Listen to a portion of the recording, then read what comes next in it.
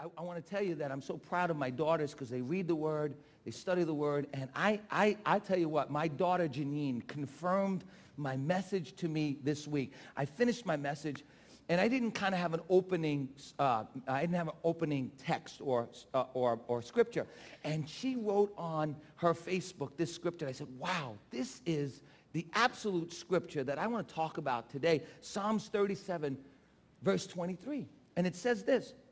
It says, "If the Lord delights in a man's ways, he makes his steps firm. Though he stumble, he will not fall, for the Lord upholds him with his hand." Wow. You know what that's saying? That's saying when God delights in your ways, remember what we said. It's more important to do the will of God or know the ways of God so you can find the will of God.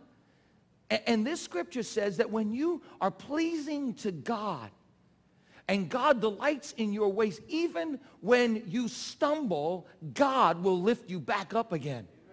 Even when you make a mistake, God will lift you back up again, and he'll hold you up even when you're going through a difficult time. Why? Because you love him and you're pleasing to him. He says if we delight ourselves in the Lord, he gives us the desires of our heart. The steps of a righteous man are ordered by God. Amen? So we've been talking about finding the ways of God, understanding what is the ways of God. The ways of God is the way he thinks, the way he acts, the things he loves, the things he hates in life. And we want to align ourselves with God's ways so that we can find his will in our life. Because when you're walking in his ways, God sets up things in your life because the steps of the righteous man are ordered by God. And last week we talked about making decisions without regrets. Today, and next week, I want to talk to you about what I call the three biggies in life. The three biggies in life. Marriage, marketplace, and ministry. Marriage, marketplace, and ministry.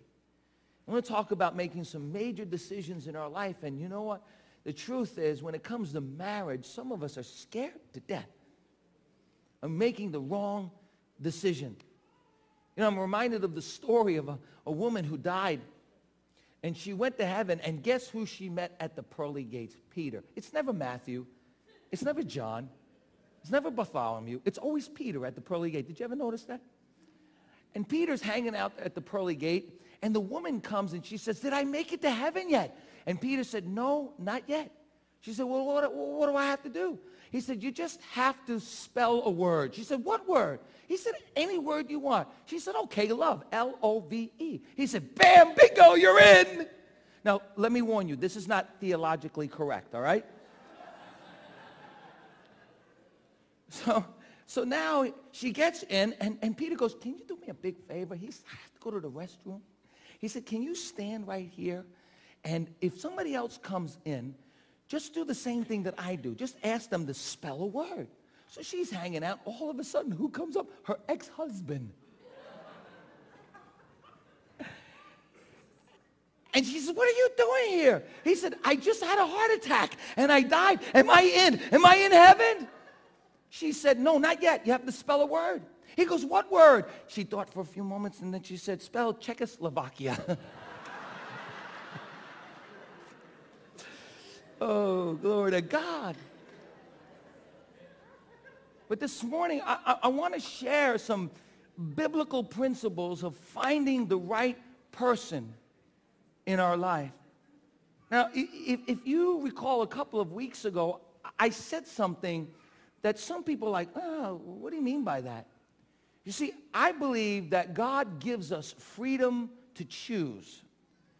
And I don't believe that there's just absolutely one person in this world that we should marry. It doesn't make sense. What if that person died? And the other guy that you married thinks to himself, "I'm a poor slob that got this, she settles for second best," right?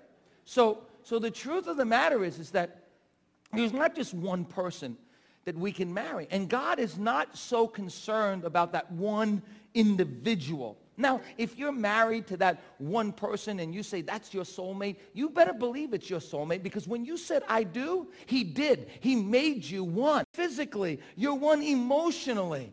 But before that, so many people, they're looking for that one perfect person their soulmate, that one person in their life. And friend, let me tell you, you can look hard and long.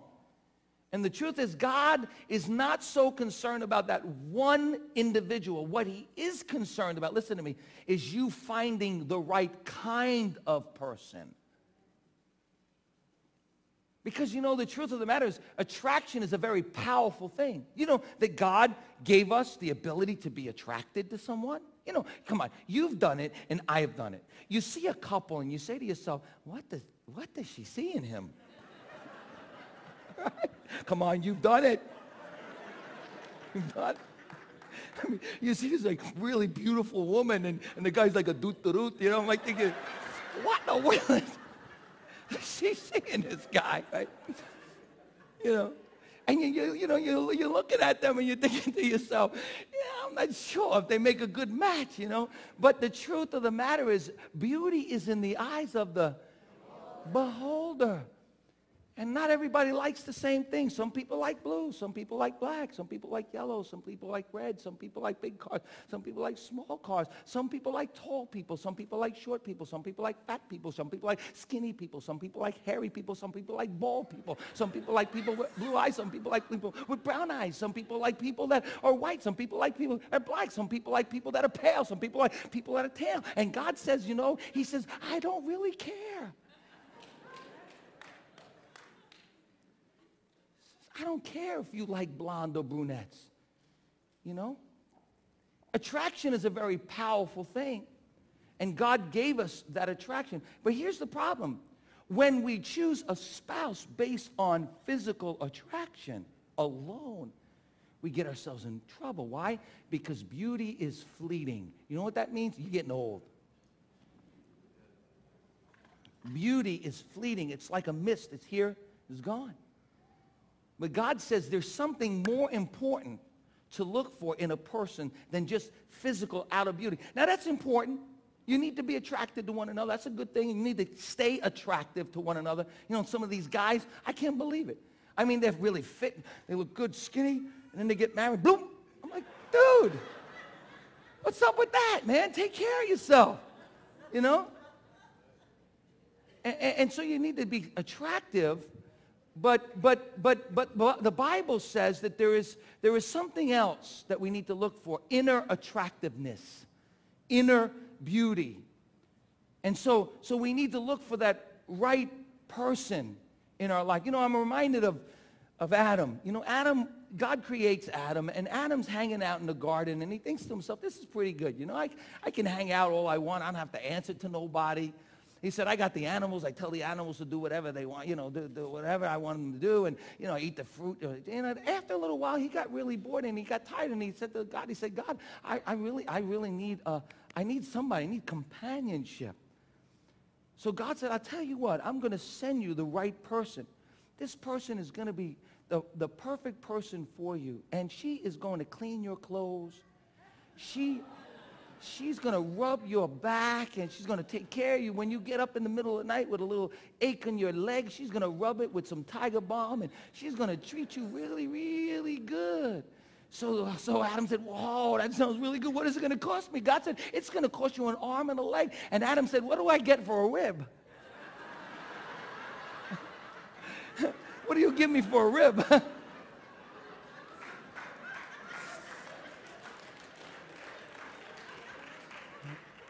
So what do we need to look for when it comes to the right kind of a person?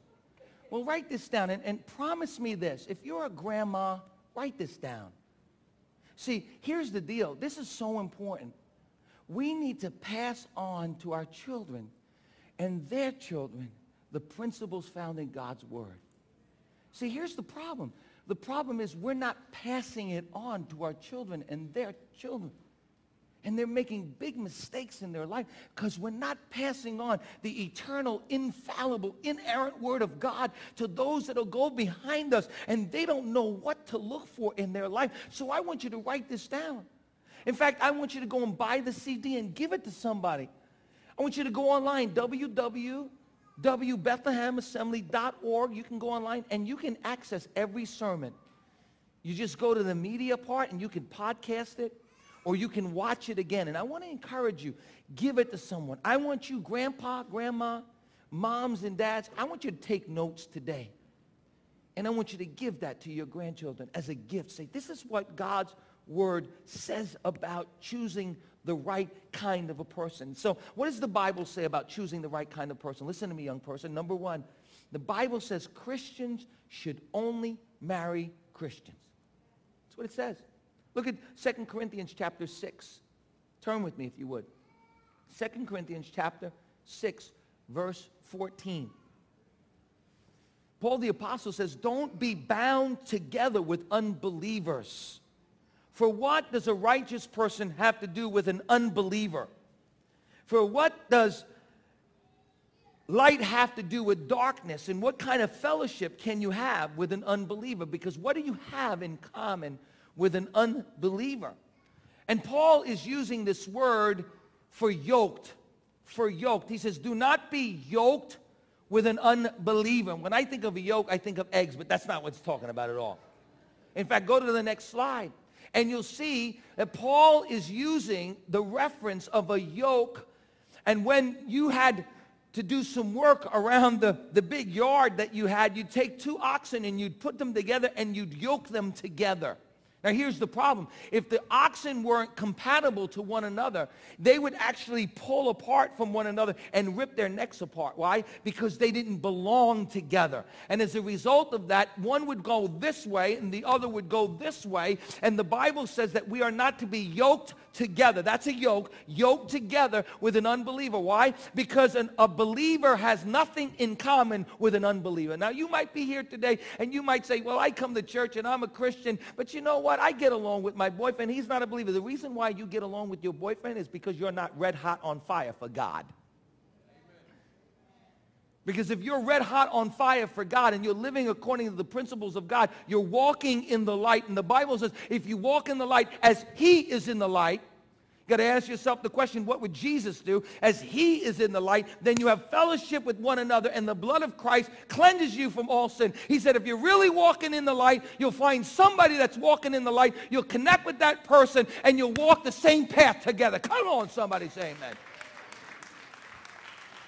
He said, why? Because a believer, light has nothing in common with the darkness. Now, I know you're saying to yourself, you got time, and you know what, I'm dating somebody, and you know, after a while, you know, he'll get saved, and you know, and I'll bring them to church, and you know, he'll learn about God, and he'll love God as much as I love God. Let me tell you something. He'll come to church. He'll tell you what you want to hear until the day you get married, and then he won't come back to church anymore. And you think to yourself, well, you know, I've heard stories where it worked out okay. Yeah, 1 in a million. 1 in a million. And it breaks my heart to see the women who are sitting in church today without their husbands and vice versa because they didn't listen to this principle. Why? Because light doesn't have anything in common with darkness. You see, a Christian has different core values than a non-Christian. And what is a core value? A core value is what you do. You see, you value what you do and you do what you value. And a Christian has core values. A Christian's core value is that God comes first in everything. He's number one.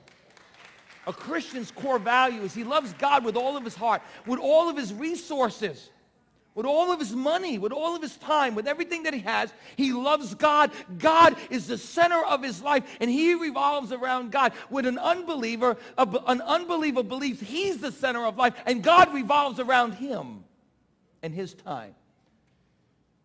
And really, when the rubber meets the road, and when you have to live according to your core values, the deepest core values of your life, you will find a great divide and a great separation at that point in your life.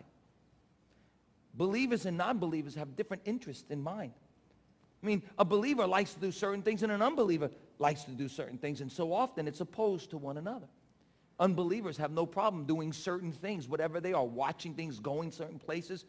And a believer, they've got the Holy Spirit living inside of them, and it convicts them because they know, I can't do this. This is not where I want to be. They have different friends. And you know what? Let me tell you, we ought to befriend some non-Christians. I mean, you should befriend your neighbors and invite them into your house and share the gospel with them. It's the only way people are going to get saved. is if we share the gospel with them. And God tells us that we are to reach out to the unbeliever. But God also tells us we're not to marry an unbeliever. Big difference. You see, a believer walks in the Spirit. An unbeliever walks in the flesh. He's motivated. He's guided by his flesh. And the Bible says the unbeliever, the unspiritual person, cannot understand the principles of God's kingdom. You just read the Beatitudes. You read the Beatitudes. Jesus flips everything upside down.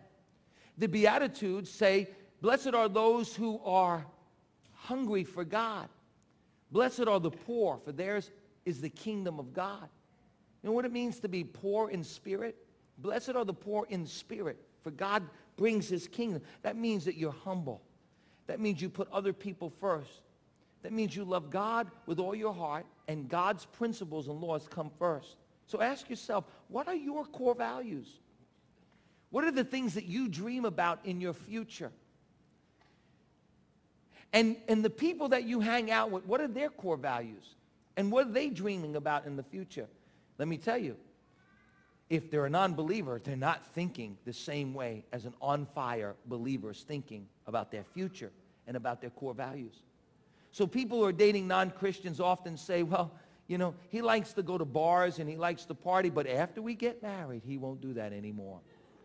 Why? So Christians ought to always marry another Christian. And you need to have the courage to walk away from a relationship that you know is not of God, because you're going to get hurt in the long run. Number two, we need to find people of character.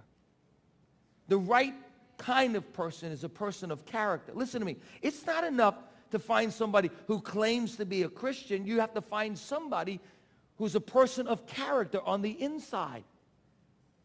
You know, Paul the Apostle tells us in Galatians chapter 5, verse 21 and on. He says, this is the characteristic of a person who's walking in darkness. This is the characteristic of an unbeliever. He's got hatred in his heart. He's got unforgiveness in his heart. He's got envy in his heart. He walks in the darkness. He walks in sin. But, he said, the fruit, the characteristic of a child of God is love, is peace, is joy, is patience, long-suffering, is faithfulness, is gentleness, is kindness, it's self-control. You see, so you need to look and see, the person that I'm connecting with, do they have fruit? I'm talking about fruit on their tree, not in their loom. Oh, I shouldn't have said that. Do they have fruit on their tree? You know, what is fruit? Fruit is the character. A person who has character in their life. Does this person have love? What kind of love? Unconditional love, agape love. That person's going to love you even though you tell them, I want to wait. That person loves you no matter what. Why? Because he's got God's kind of love. He's filled with the Holy Spirit. He's walking in the power of the Holy Spirit. And he has the ability to operate in the characteristics of the Holy Spirit. And he's got unconditional love in your life. Why? Because you're going to change. I'm going to change. Circumstances are going to change in your life. And you need somebody who's going to love you no matter what to the day you die. Come on, somebody say amen. Love. Peace. You know, if you find somebody that doesn't have peace in their life, they're always agitated. They have no peace. They're not at peace with God. They're not at peace with themselves. You need to run like your house is on fire. Why? Because that person's going to be double-minded in all their ways. They have turmoil on the inside. They're not at peace. They don't know how to be still and know that he is God. And friends, let me tell you, the only way you get peace in your life is you stay with the one who's the Prince of Peace, and he gives you peace that passes all understanding. And that person that you're hooking up with, you need to see whether or not that person has peace in their life. Joy. You see, happiness is contingent on circumstances, and the truth of the matter is that, you know, people are looking for us to make them happy. You need to make me happy. I'm marrying you because you're going to make me happy. See, the truth of the matter is that there's no man, there's no woman that can make us happy. Only God can make us happy. Only God can give us joy. Now, let me tell you, my wife does please me, But ultimately, the truth of the matter is if I'm not a happy person, there's no person on the face of this earth that can make me happy. I will take and take and take and want more and want more. Why? Because I don't have the joy of the Lord. And friend, the joy of the Lord is a characteristic of the Spirit. It comes from God. And when you're walking through the valley of the shadow of death, when you're going through difficult times in your life, when you get bad news in your life, it's the joy of the Lord that's deep down in your soul and your spirit that'll keep you happy in your life, and you can't get it from a man. Joy, love, peace, joy, patience, long-suffering, kindness. No, let me tell you something. Nobility, chivalry is not dead.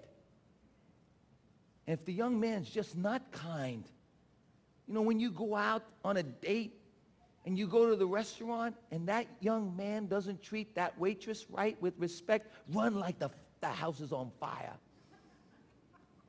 Because he's just not kind. Gentleness and self-control. You see, the Bible, it helps us to understand that we have to look for people with certain characteristics. In fact, Proverbs 19:14 says, a prudent wife is of the Lord. You know, when I was a kid, and we used to say, you're a prude. Remember that? How many of you are old enough to remember that? Yeah, like 3 of you in this room. What it meant was that person wasn't going to just do something stupid.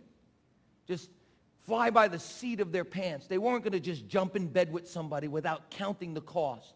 A prude was someone that said, listen, if I can't do the time, I'm not going to do the crime. A prudent person was a person with wisdom and discretion and self-control. That's what it means to be a prudent person. That's what it means to be prude. It means that you consider the cost of this decision that you're going to make. And listen, if I don't want to have a baby out of wedlock, I don't have sex before marriage. If I don't want to end up in jail, I don't do stupid things like steal a car or do something at a whim. Why? Because I'm a prude. Because I'm a prudent person. I have the wisdom and the discretion and the self-control to say, no, this is not a really good decision. And the Bible says, he who finds a wife finds a good thing. It's not good for man to be alone. So marriage is a really good thing, but you don't find the first person that you're attracted to. You find a prudent person, a person of wisdom. Why? Because it's not just about getting married, but it's about getting married to the right kind of person. And so Proverbs chapter 31 says, find a wife of noble character. Proverbs 12:4 says, find a wife of noble character and avoid a disgraceful wife. Let's turn it around. Find a young man of noble character, a hard-working young man of noble character, a discerning young man, a prudent young man, and avoid a disgraceful young man. The Bible says avoid a quarrelsome person.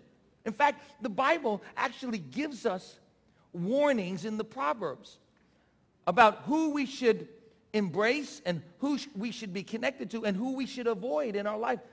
And you know what? There's 4 kinds of people that you should avoid in life. The first kind of person you should avoid in your life is a man who lacks wisdom. In other words, run from a fool.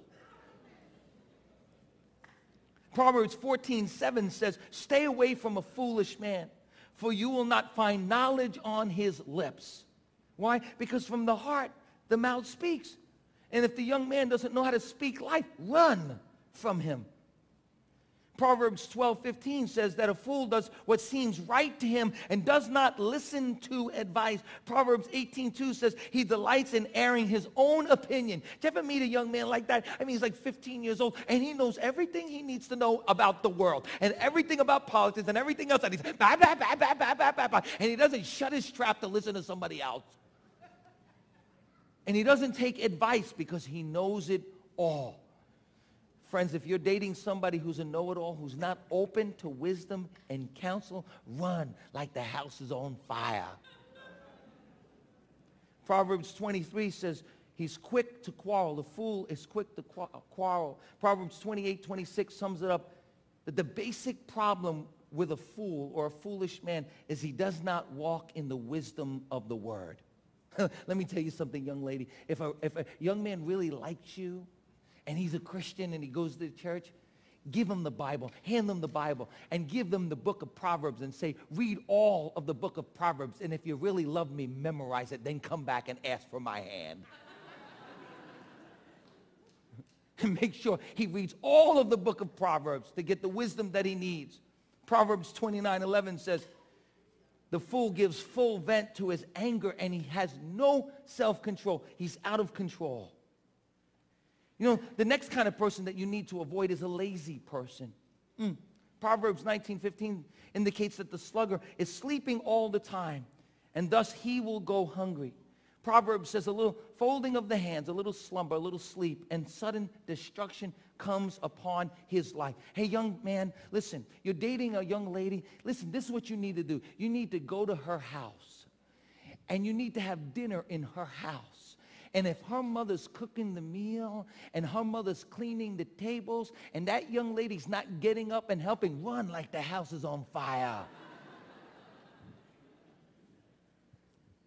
Young lady, if you're dating a young man and he doesn't have a job, oh, he's going to school, he's going to high school, and he can't work because he's got to study. Hey, listen, I went to high school and I got a job when I was 11 years old. And I've been working since I was 11 years old. I know how to roll up my sleeve and work hard. And friend, young lady, you need a man who's not worried about working. You need a man who's not lazy. And if that guy's lazy, run like the house is on fire. You want somebody that's a hard-working man. Somebody that's not afraid to work on his marriage. Somebody's not afraid to go to work and then go to church to be trained in the way he should live his life. He's not afraid to get out there and work on his own life. Why? Because he's a hard worker. Stay away from the person who will not take wisdom. Stay away from the lazy man. Stay away from someone who lacks self-control in their life. Romans 8 tells us that if we live according to the sinful nature, we're going to lack self-control. But if we live according to the Spirit, we're going to be controlled by the Spirit. And listen, stay away from the person who talks the big talk but walks the little walk. They can say all they want about how they love God, but it's the way they walk their walk that's going to determine whether or not they really are the right kind of a person. You know, this has been an exciting week for me, and the truth is, I'm so blessed because I've seen some really wonderful things in my family. My daughters are awesome, and next week, I can't wait to tell you what God's doing in my daughter Janine's life. But as I told you, we went to Disney World, and we had a very busy week. Well, we went to Disney World, and we got one of those park hoppers, you know what I'm talking about? And when you buy a ticket to Disney World, you're going to get all you can out of your money's worth. I mean, you're going to go to every ride. You're going to cut old ladies on the line because you want to make sure that you get all that you can out of the rides. Don't get offended. I really didn't do that. So we went to Disney World. We got there like when the park was open, you know, and we're going to get everything we can out of Disney World, you know. So I told you that my daughter Julia, she told me she wanted to bring her boyfriend to Disney World. She wanted to surprise the young man with a birthday gift and a graduation gift. So I said, okay, let's hook up some tickets. Let's go to Disney World. So we went to Disney World, and we got into the park, and I could tell that my daughter and her boyfriend, they were trying to ditch the old people. You know what I'm talking about? They're like, Daddy, you can go wherever you want. No, we'll stay with you. No, you can go on whatever ride you want. And I caught on to it. Oh, I get it. You want to do your own thing, you know. You want to go wherever you want to go. Go ahead and go. So they went to do whatever they had to do. I said, just call me at like 12 o'clock. We'll see if we can have lunch. But you know what? I'm really convinced every time they saw us, they ducked. They were like, get away from the old people. Like, you know. So we never bumped into them. And now it's like 9 o'clock, and Epcot is closing. That's my favorite one of all. And Epcot is closing, and I heard that they had this incredible fireworks display at Epcot. And so at the Magic Kingdom. So we get on the tram and we go back to the Magic Kingdom. And I'm tired. I'm like, oh, man, I've been standing on my feet all day long. Did I remind you that I did 3 services, 4 baby dedications. I went to the airport in the security line. We ran to the line. We got on the plane. We got off the plane. We had to wait for my daughter. Then we waited. And then the guy with the ticket and the thing, and then ah! And we finally got in our room. We wake up early in the morning. We get to Disney World, and we're going on every line we can. And we're cutting all the old ladies on the line, and we're running, and we're trying to get all of our money worth out of the Disney experience. And now it's 10:30, and we're standing in front of the castle, and I'm tired, but we're going to see this incredible fireworks display. And little did I know that Vinny and his wife and his girlfriend are on the other side of the castle. They don't want to be seen by us. So they're on the other side of the castle, and the fireworks are going off. And my wife says to me, she looks up at me, and she says, Steve, this is so romantic. She says, wouldn't it be amazing if somebody proposed to their girlfriend during the fireworks display? She said, would you marry me? I said, honey, we're already married. Well, little did I know that Vinny, my daughter's boyfriend, is on the other side of the castle. And when my wife's looking at me like this, will you marry me? Vinny's on his knees proposing to my daughter Julia to get married. So Julia got engaged this week. Come on, somebody help me out. And I don't know anything about it, right? So we walk out of the park, and I'm exhausted. I went on every ride that I could. I cut every old lady that I could. And I'm tired. And I want to go back to the bus. And we're waiting for Julia. And we're waiting, and we're waiting. Finally, she comes out. And she comes out, and she's all giddy. You know, I'm like, honey, did you drink something? What happened? She goes, oh, Daddy, I have to tell you something. I said, tell me on the bus. I want to go. No, Daddy, I got to tell you right now. I got engaged. And my wife goes, ah!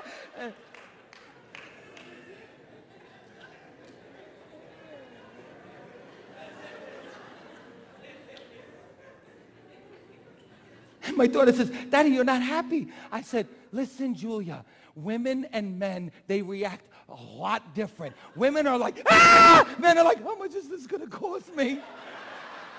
I said, please. Let the shock wear off a little bit, you know. Give me a day or so, you know. But let me just tell you. Let me just tell you how incredibly excited I am for Vinny and Julia. And I'm going to tell you why I'm so excited for Vinny and Julia. And I told my daughter, I said, I couldn't be any happier. I said, I am thrilled for you. Let me tell you why. You see, when my daughter Julia was 14 years old, and I'm talking about seeking wisdom, you see, when you look for somebody that's not a know-it-all, who's open to the counsel and the wisdom of people that have been there before, people that are in authority. Young lady, when you look for a man who's being mentored by an older godly man. And Vinny was being mentored by an older godly man. Young man, look for a young lady who's being mentored by another lady who's a godly lady. And Vinny, he's open to counsel. How do I know that? Well, let me tell you why. When my daughter was 14 years old, she went to this school most of her life. And by the way, I asked Julia for permission to share this with you. And she was 14 years old, and Vinny also came to the Christian school. His parents are great Christians. They sent him to the school as well. And she was 14 and he was 16. And she comes home one day and she said, oh, Daddy, I met a boy. I said, honey, you're 14 years old and we ain't even talking about this. I said, you're not going to date anyone. You're not going to court anyone until you're 18 years old. And so we just left it at that, you know. And one Friday I was studying for my sermon, and, you know, I needed a break. It was a God moment. God made me take that break. And so I got up from my desk and I said, I need to take a little walk. And so I was walking down, my office is down the block, and I was walking down the sidewalk, and I looked into my buddy's bakery, and there is Julia and Vinny and a couple of their friends, and Vinny's got his arm around my daughter.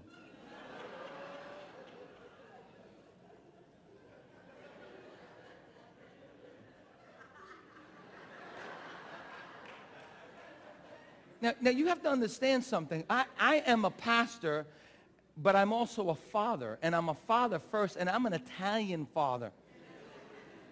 And let me tell you something. One time when I was preaching, I was in the anointing, came out of the anointing for 5 minutes, and some of you were here, and you remember that, and I said, listen, young men, when you come to my house to date my daughters, there's going to be 2 items on the coffee table. There's going to be a big family Bible, and there's going to be a big bat. And if you don't listen to the Bible, you'll listen to the bat. Oh, thank you, Jesus, for the anointing of God again. And I went back to preach. And my poor daughters, they'd say, Daddy, please, they don't even want to look at us. They're so afraid. I'm an Italian father. So I see them, and he's got his arm around 16, she's 14. So I tell my daughter, come over here. She comes out of the bakery, and she said, Daddy, she says, punish me now. I said, honey, when we get home, I'll take care of you. I said, I got some business to take care of. I went back to the school, and I stood in front of the only door in which Vinny would have to come back and walk into that door. And I stood there. And, I'm a nice man, but I put on my Italian father mean look.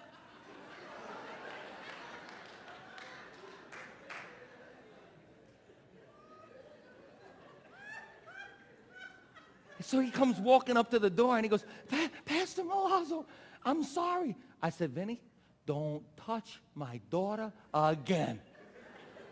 I said, don't ever touch my daughter again. He goes, I'm sorry. I said, well, we're cool. Went home. My daughter was not allowed to talk to Vinny on the phone, and he was not allowed to come to my house for 2 years. Now, you might think that was being really strict. But this is where the story really becomes interesting and fabulous. She wasn't allowed to date Vinny, see Vinny outside of school. And I knew they were seeing each other in school. I'm no dope. So I know she got a little taste of Vinny in school. I get that, You see, when you're a pastor and an Italian pastor, and you pastor over the school as well, you tell the principal to put cameras in her room, baby. And I got a direct line on my computer. No, I'm just kidding.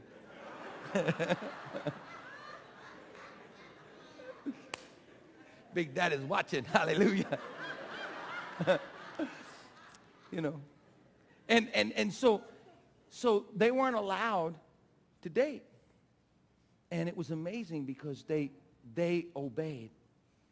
And at 16 years old, I had a conversation with Julia, and Julia said, I really like this young boy. He's a Christian. He's a good kid, Dad. Would you let me at least see him? I said, you know what? I said, he can come to the house when somebody's home. You're not allowed to be alone for any reason. And Jenna, my third daughter, anytime you have to go out, she's going to be your chaperone. After 2 years, Jenna was like, please, Daddy, no more. And let me tell you, for 2 years, Vinny and my daughter Julia respected my wishes, and they honored God. My daughter Julia is a godly woman. Vinny is a godly young man who was mentored by a godly man. And I'm sure they had conversations, and I'm sure Vinny was like, you know what, that's not fair. And the godly man said, you do the right thing, and one day God will honor you and bless you. And so now Julia's 17 and a half, and Vinny's 18 and a half, 19 years old. And Julia comes to me one day, and she says, Daddy, we've done everything you asked. Jenna's followed us everywhere we've gone. We haven't been alone with each other, and we've done everything you've asked us to do. I really like this young boy. Can I call him my boyfriend? I don't call them boyfriends. I call them your man friend. And so I said, I'll tell you what, let me pray about it. You guys have been really good, and you've obeyed me, and you've honored God, in obeying your parents. And I know God has blessed this relationship, and you love the Lord. You're involved in the youth group. You're being mentored, and God is going to really bless you. She said, look, I'm 17 and a half years old. I know you don't allow us to date till I'm 18. She says, would you at least pray about it? I said, that's fair enough. I said, you've done really good, and I'm going to pray about it, and I'll let you know in 6 months my decision.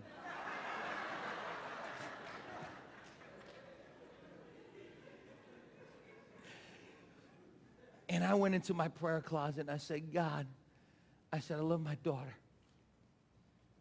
and I want her to find your ways and do your will.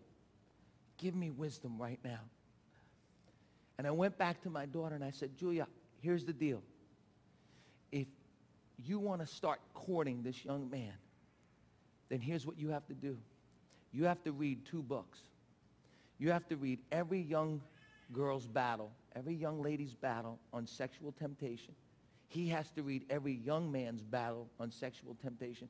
And you both have to read I Kiss Dating Goodbye. And it's a book on courting, not on dating. And the difference between dating and courting is dating is you kick the tire around, you hang out with one another for a little while, and you break the young lady's heart because you don't like her and you don't want to marry her. And courting is all about you being in a situation where you're being mentored, you know the Word of God, you love God with all your heart, and you feel like this could be the right person. And because you've gotten counsel, the Bible says in the counsel of many, and because you've respected your parents and you honor their counsel, then you come back to your parents and say, I need your blessing to go forward. And so she said, deal. We'll read the book. I said, not only that, I said, but I will read the book. Mommy will read the book. And then Vinny's parents will have to read the books. And then we'll come together. Listen to me. This is awesome. And we'll come together and we'll pray together as families. And we'll let you know whether or not we think it's the time. And we'll give you our blessing. And guess what? They said, we will do it. Vinny read the book in half a day.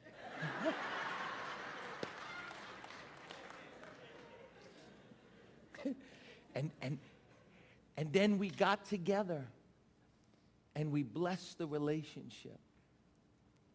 And see, that's why I can be filled with joy today. That's why when my daughter shows me the ring and I think about all the money it's going to cost me, I can still be happy. Because I know it's a great investment. Because these young people, they were willing to do it the right way.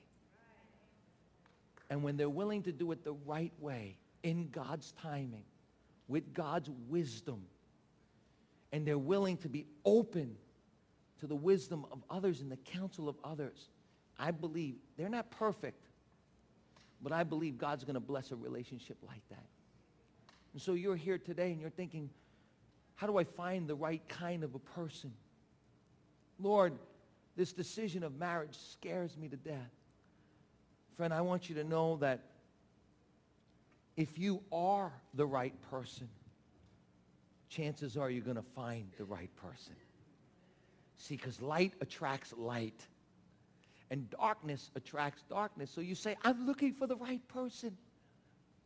I'm looking for the right kind of a person. And God's saying to you today, if you want to find the right kind of a person, look in the mirror. Because before you can find the right kind of a person, you got to be the right kind of a person. And when you're so in love with God, and you're so in love with His Word, that young man is going to be attracted to the beauty that is not only on the outside, but is attracted to the beauty that is on the inside. When you're a godly man, when you're a young man who's a man of nobility, chivalry, and character, that young lady, even though she might not think you're the hottest looking guy in the whole world, she's going to look past that, and she's going to look at the character that's within your heart and in your life. And God's going to take two people that are the right kind of people and put them together. Stand to your feet. Hallelujah. Hallelujah. Can you raise your hands and just say, thank you, Lord.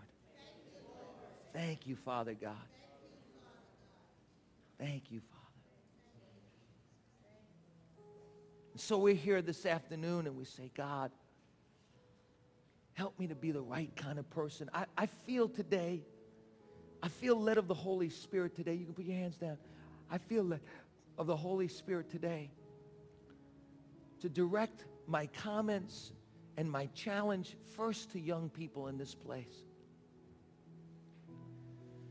You know, maybe you're here today, and if you died today, you don't know for certain that you'd go to heaven. Jesus died on the cross so that you might have eternal life. And you say, Pastor, I'm not sure that if I died today, I'd go to heaven. In a few moments, we're going to have a lot of people at the altar and a lot of action, but in a few moments, I'm going to ask the altar workers to come, and they're going to pray for you. If you have any needs, after we pray that last final prayer, stay around the altars. Stay with us. And I want you to go to one of these workers and ask them for the material you need to find out how you can have peace with God and have assurance of His salvation. Maybe you are sick in your body. Maybe you need a miracle in your body. They want to pray for you about that. But right now, I want to direct my comments and challenges to young people. You see, listen to me. Look at me. Look at me. You want to find the right person, the right kind of person in your life? Then you need to surrender your love life to God. Say, God, my love life is yours. I bring it to the altar, God, and I say, God, you do whatever you want in my life. You see, my beautiful wife, I've been married for 30 years to my wife, Lisa. We got married when we were 1 year old. Well, she was 2. And when we met, we were 19 years old, and I wasn't serving the Lord, and she wasn't a Christian. We actually met when we were 17. When I was 19, I gave my life to Jesus. She gave her life to Jesus, and she was water baptized. And I loved Lisa, and I knew I was going to marry her. 2 weeks after I saw her, I said, man, this is the kind of woman I wanted to marry. And then it took me 3 years to really find out the kind of character, whether she was the right kind of person in my life. And I'll never forget, I was called by God into the ministry. And God said, I want you to surrender your whole life to me. I want you to surrender your work. I want you to surrender your future. I want you to surrender everything, because I'm going to use you in a mighty way. And I remember going to Lisa, and I said to Lisa, Lisa, I love you, and I want to marry you. Hey, what are you doing for the next 50 years of your life? You know what I mean? Like, you don't mind, I'd like to marry you or something. I said, you know, Lisa, I want to marry you. I said, but I want you to know that God comes first in my life. Not second. God comes first. And I know that God has the right kind of person for me. And if you're the right kind of person, then you will follow me as I follow Christ in the ministry. But you've got to know this one thing, that my life is set on doing God's will. I want to do it God's way. And I'm going to commit my whole life to God. And if you don't want that life, even though I love you, I'm willing to let you go. I'm willing to let you go. She looked at me. She says, honey, you're so hot, I'll follow you. No, she didn't say that.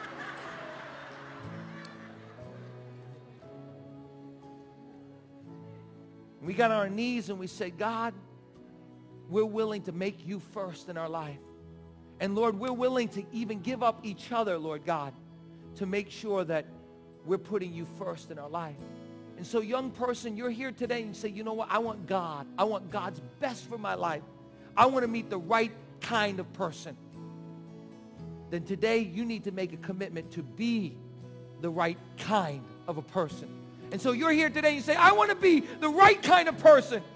I want God to work in my life. I want God to fill me with His Spirit. I want to walk in the fruits of the Spirit. I want to do God's will. I want you to get out of your seat right now, young person, and meet me right here. I want to pray for you right now. I want to be the right kind of person. Come on, meet me right here, young person. Say, yes, I want to be the right kind of person. I want you to get out of your seat right now and say, yes, I'm willing to lay down my love life.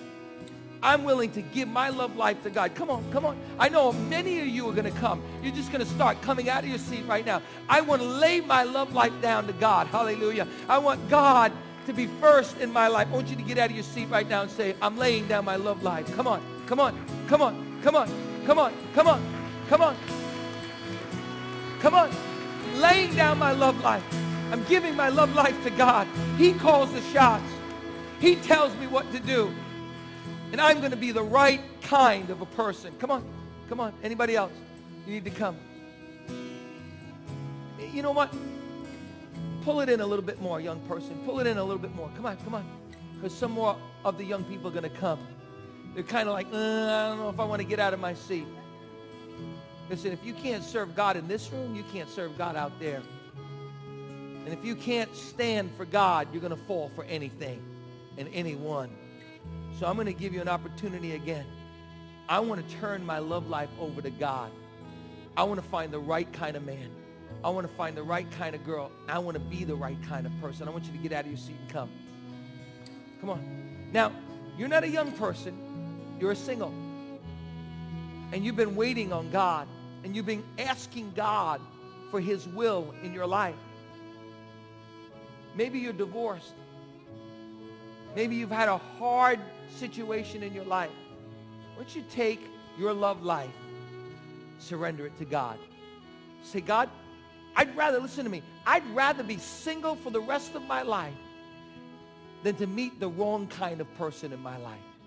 And God, I'm willing to surrender my love life to you today. I'm a single adult. You're not a young person. You're a single adult. I want you to get out of your seat right now. Come up here and say, yes, I'm willing to surrender my love life to God. Come on. Who wants to come today? Come on, come on, come on, come on, come on, come on, come on. Come on. Let me tell you something. When my daughters were little girls, I would pray for my daughters. And I would pray for their boyfriends, their husbands, when they were little girls. Why? Because I knew that day would come when my daughter Julia would be like, and my daughter Janine would be like, and I'd say, you know what? I want them to be giggling, and I want them to be giddy over the right kind of a person. And I want God to bless them. And I'm going to start praying today for their husband. And so if you're a parent in this room and you love your kids and you want to be the right kind of a person so that they can see a model in their life, and you want to pray for your children that they would meet the right person, I want you to get out of the seat right now and come and stand behind these young people right here. Say, I'm going to stand for my children. I'm going to stand for my children, and I'm going to pray for them. Well, what can we do? Number one, you listen to me. Listen to me. Dad, you want your girls to find the right kind of man? Well, I want my daughters to marry the best. I want my daughter to marry a man who's not going to abuse her. I want my daughter to marry a man who's going to be a hard worker. I want my daughter to marry a man who will take care of her and treat her like gold. But let me tell you something, man. You want your daughter to find a man like that? You be that right kind of man so she can find the man, because she's going to look at you and she's going to say, that's the kind of man I want to marry. Because here's the deal. Here's the deal. A lot of young women, a lot of girls, they marry the exact replica of what their father is. So I've been spending my whole life opening the door for my wife. I've been spending my whole life loving my wife. You know why? Because I want my daughters to say, that's the kind of man I'm going to look for. That's the kind of man I want to marry. You know what? We want them to marry the right kind of man, the right kind of mother, the right kind of father. We need to be the right kind of people. Are you with me? Are you with me? Let's pray right now. I'm going to ask you, listen to me. I'm going to ask you to do something. Last week we did it, the week before. I want you to cup your hand like this, young people. Yeah. You're a beautiful young lady. You know that? You got some smile, man. Tell you what. You guys are beautiful. You're beautiful too. Yeah, you're beautiful. You're handsome. I love young people. I love young people. I love young people. I want you to put your hands, everybody like this. Moms, dads, everybody. And this is what I'm going to ask you to pray. And don't pray this prayer unless you mean it, young person. I mean, this is an emotional service, and I was kind of funny, and I pulled you up here, but you know what? This is a vow you're taking before the Lord. You're praying a prayer, and the Bible says better not to pray the vow than to pray the vow and not to keep it. But you know what? God will give you strength to keep it. I promise you, God will give you strength to keep that vow that you're making before the Lord. God will give you strength. But here's what I want you to pray. Listen to me before you pray it. Jesus, you're so good. You're the right man. You're the right kind of man. And you've modeled for me, Jesus, what it means to be the right kind of person. And Jesus, I ask you today to help me to be the right kind of person so that I can be attractive to the right kind of person. And God, help me to do that with your power and your strength, God. I trust you, and I lay down my love life to you. Whether you're single, whether you're divorced, whether you're married. Hey, friends, if you're married, you didn't lose your love life. You got a love life. And you need to live your whole life, spending the rest of your life making sure that you're becoming the right kind of person in that marriage. I want to encourage you, before we pray that prayer, I want to encourage you that after the service, there's a group of people downstairs, and we're starting a marriage, many marriage small groups. And I want to encourage you to get into a marriage small group so that you can learn how to be the best, the right kind of person. Let's pray right now. Come on, raise your hands together like this. And I want you to pray with me. Lord Jesus, thank you that you're the right kind of man. And you have modeled for me the right kind of man. Lord, I ask you today to make me the right kind of person. Help me to be open to wisdom. Help me to be open to counsel. Help me to be open to your word and your ways. I surrender my life. I surrender my love life to you, Lord. And I won't take matters into my own hands. I'll wait as long as I need to wait. And I'll be, with your help, the right kind of person. Fill me, God, with your Holy Spirit. In Jesus' name I pray. Amen. It's awesome. You know what I feel?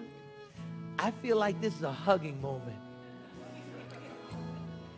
Come on, hug somebody today. Hug a young person. Tell them you love them. You're praying for them. God bless you.